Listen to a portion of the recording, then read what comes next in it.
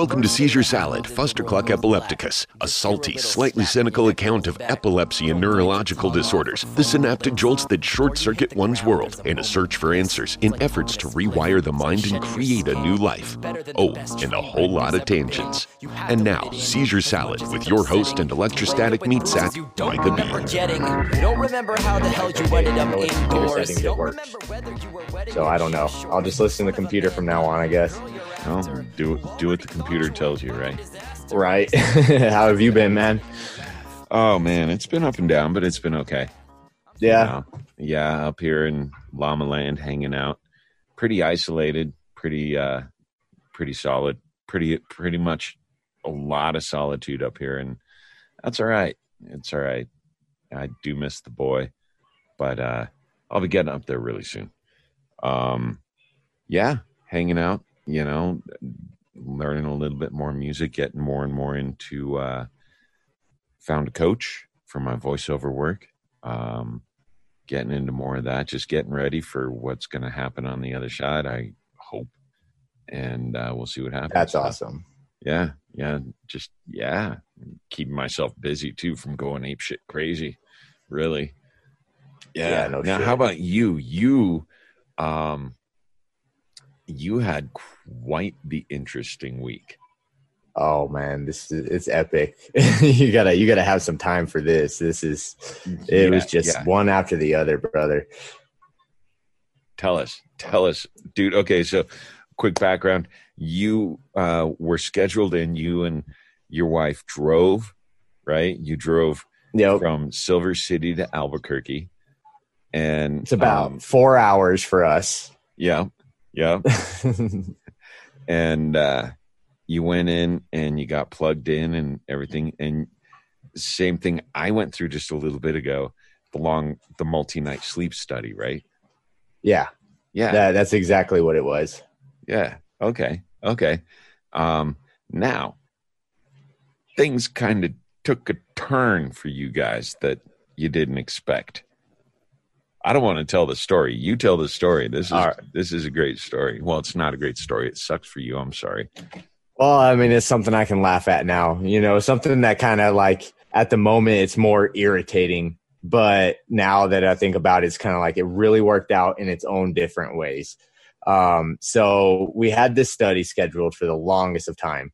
And we were getting ready, to go and all that. I got a hold of Casa Esperanza, which helped put my wife up for about $35 a night, while I was staying up there because they had changed the rules in the hospital that she couldn't stay with me. Right. And so for a while there, like they actually didn't schedule the room for her and they didn't have anything ready until literally the day before.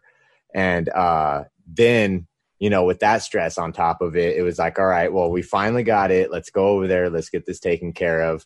We head out. We get there Sunday, because I got to be ready by 10 o'clock in the morning, no matter what. Well, they called me at 8:30 going, okay, are you ready? Your room's ready. I was like, all right, well, forget it. Let's just go do it, And of course, you only get 4 hours of sleep the night before. You don't have caffeine. You can't have coffee, sodas, anything like that. I'm a coffee junkie, and that's what was killer to me. And so I'm already a little bit irritated and all that. We get to the hospital. They hook me up. They do a small strobe test, and I've never really had an issue with strobes, but they did give me a migraine. And while I was in there, I mean, we were in there maybe like 5 hours, and I had my first seizure. And it was small, but according to my wife, because I was completely out of it, according to my wife, the only person that came in was the tech that was doing the video monitoring. I guess my wife had hit that button that they tell you to hit, to call the nurse, say you're having one, and that way they can also have a mark on the timeline on the EEG. Uh-huh. And so my wife had hit it for me, and the tech came in. Well, she had hit the button to call for the nurses. No nurses showed up until my entire seizure was done. And, get this. So you're supposed to also have an IV hooked up just in case they need to administer emergency medication. Right. Well, they hooked my IV up after that happened. They were like, oh, wow, we should have had this hooked up, and so they hooked it up. And so you stay the night. It goes well. And in the morning, they just go ahead and go, okay, well, due to the COVID, we're going to have to be closing the unit down. And we're just going to go ahead and have to release you and reschedule when all this is over. I'm like, all right, well, you guys caught, one of the seizures at least on the thing. And they're like, no, we don't have enough results. I'm like, okay, so, there was one right there, but they just, obviously, I don't know what went on with that, but they didn't get enough results. And that kind of upset me. I at least have something to look at. And, trying to think too, it just happened. It all happened so fast. By the time they took the glue off my head, took those little wires off my head and everything and sent us out, me and my wife had gotten into the truck. We were just about to leave Albuquerque, had already packed up from the little hotel, signed her out, got everything all situated with that. And as we're driving down the road, we almost get to Las Lunas, which is maybe 10 minutes outside of Albuquerque, 15 at most. And my driveline snaps off. Oh gosh.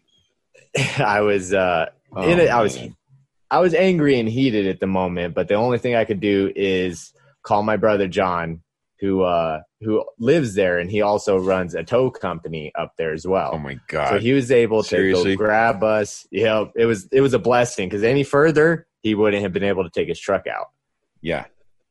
So it all kind of lined up perfectly. And then talking with him, his father-in-law is starting an organization to get, homes ready for these patients to recover in and stuff like that. So it helped. I was able to speak with him a little bit about that, get some info, and, let him know that I'll be looking more into doing some stuff, and offered, to write up some grants for them and try to get them some stuff to get going with that as well. So, it all happens for a reason, but it just happened so fast that at first I was just really irritated and done for.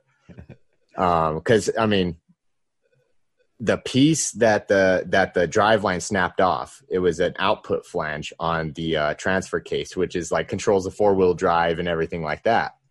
Well, when it had broken off, the driveline was rubbing on it so much that it had welded that piece that I needed to replace onto the transfer case. Ooh. So yeah, I couldn't even get that off, and it was just even more irritating. But we went to You Pull, You Pay, and instead of paying like $1,400 for a transfer case, I picked one up there used for $88. Went to my brother's house, installed it, threw it right in, and said, all right, we're out. That adventure was just done and over with from the beginning. So adventure, to say the least. Misadventure, I'd say, dude. I like that. When you said that in a message too, I was just like, misadventure is a proper word for it directly. Oh man. Yep. That feels like a Foster Clock story. Oh yeah. Damn, dude. Definitely is. I wish I would have, video recorded everything just to kind of go along with it. It seems short now that I'm talking about it, but at the same time too, it's still exhausting in my head to think about it at the same time. So I don't even know what to think. Oh God, you covered what, 4 days in about 5 minutes right there. So yeah, made it sound short right there for sure. It did. It sounded short. So, but no, I get it, man. Yeah. Ouch. Luckily, you had the know-how, though.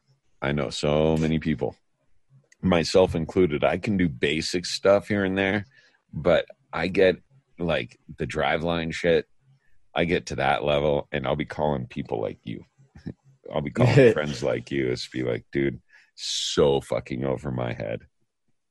Help me out. I don't know what it is. I'm thankful for it. Baby, go in there. In a little bit. Go, baby. Yeah. I don't even realize that I had told the entire story that quick. That's not going to take up much room at all. That's funny though. It's great. I don't know. You're able to make light of a situation that a lot of people would have big meltdowns in, And I'm not saying make light. That ain't to say that you didn't kick tires or anything like that on the way through it, you know. but you're able to look back on it and be like, you know, count your blessings and. Exactly. Yeah. Exactly. And that's the thing with me, man. Straight up. Like, I'm one of those that in the moment I will be kicking tires. I will be punching and throwing stuff just to let it all out, because I want to laugh at it here shortly. I don't want to sit there and dwell on it for a long time, you know? That's my whole thing nowadays is, you know, yeah, I still get angry. I mean, I've controlled it a lot, but when it comes to situations like that, it's way out of our hands. I mean, first the hospital. Well, actually, I want to say first the hotel my wife was staying at was the kickoff, that they barely got the room the night before. Then we schedule it for 4 days, and we get to the hospital, stay one night, and then boom, we're already out. It's like, okay, I'm irritated at that. I had a seizure, which was on record and on video. And, you know, I'm positive there was, you know, it was visible because they instantly knew what was going on. And then they want to tell me, oh, well, the results are inconclusive, so we're just going to have to reschedule everything. That's fine. I don't mind going back. But my thing is, though, is like, at least you have a little bit of results right there you can actually help talk with me about, you know. And they're just like, no, we don't have enough. You got to come back after all this COVID. No idea where that shit came from. No idea that it may have come. The lab tech was right fucking there. He saw the chart. Can't you tell where in my brain? I have wires connected to everywhere on my fucking brain. And I don't know if you did, but on your chest and on your back. Yep. Yeah. It's like everywhere. I'm still trying to get that sticky shit off. Unless it's really, really, really far in there. How the fuck can't you catch that? And I think that it was like maybe like a 2-minute one, you know, and to me, like, there was at least something. What I feel though is like they're trying to pinpoint if every time it hits that. I think that's why they want us to have multiple seizures when we're in there, you know. I mean, yeah, having one can kind of show them that there's electrical activity all going on. But I think they're actually trying to like pinpoint maybe the exact location if it's happening in the same spot, if it's firing off over here or over there, you know. So I'm hoping that's kind of what's going on. Right. Or it could just be the hospital legitimately telling them, you know, because the neuroscience side of it, they've been awesome. The other side of the hospital was horrible. You know, just signing in, getting registered, you know, everything was just awful.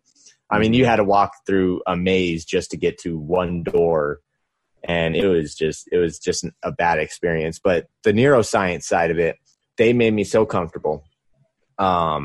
And they were doing their job. So I have a feeling it was kind of like the hospital saying, hurry up, let's get you guys out. Just, you know, we're closing this unit down. You're not, you know, yours is non-emergency. You need to go type stuff. So I'm hoping that's kind of what it was. But we'll have further answers later on, you know.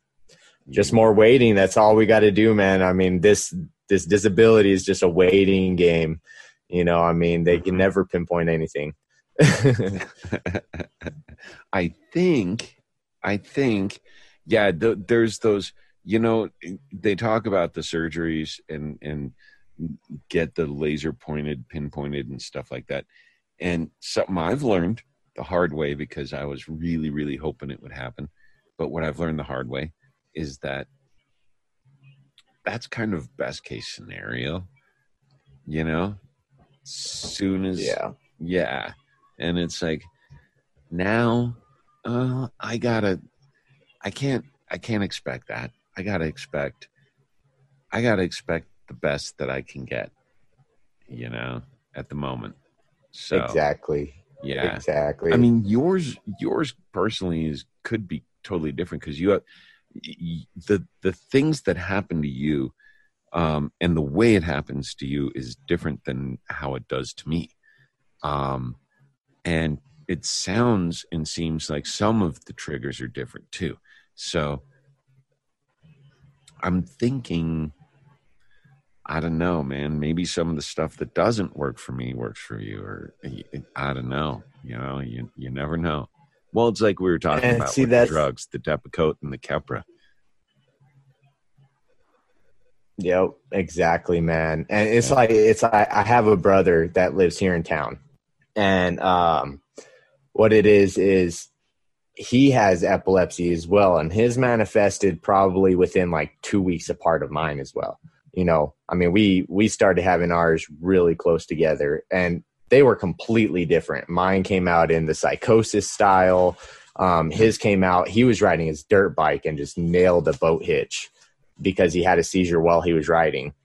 And, you know, Ouch. so we've been trying to talk with each other and trying to get going. And we've been, you know, getting together a lot more lately and trying to, you know, just discuss it kind of how we do. Because I notice how much it helps me to get stuff off of my chest by speaking with you and getting it out there, you know, and it helped him open up. He's a real shy person at first, but now he's starting to open up and he's getting used to kind of stuff like that. We'll do practice recordings and, you know, try to get him to talk out there, and he's doing good. Nice. And his are controlled a little bit different than mine as well, you know, and I just don't think there's really any of the same. You know, I mean, some medications will work for the same people, but it's still completely different.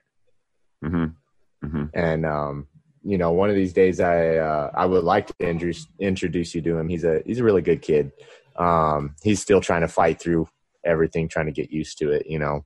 Yeah. But I think, like you were saying, man, I mean, there's so many differences in what's going on, like say between me and you or me and my brother at the same time. There's so many different things. And Yeah. that's what makes it hard. It really does. Well, and you got to give, and it also gives you a little bit of empathy for some of these neuroscientists and neurosurgeons and stuff, because it's such a crapshoot in so many ways in that level. You know, I found myself getting a little frustrated the other day. You know, and I when they told me that, you know, oh well, deep brain, we don't think that surgery is probably, it's not off the table, it's in the back burner. Remember when I had mentioned that I'll still admit, and I don't think I ever admitted it openly, but we dropped. Yeah. Okay. I'm up in the boonies up here in Llama Land, dude. Our connection's not totally stable.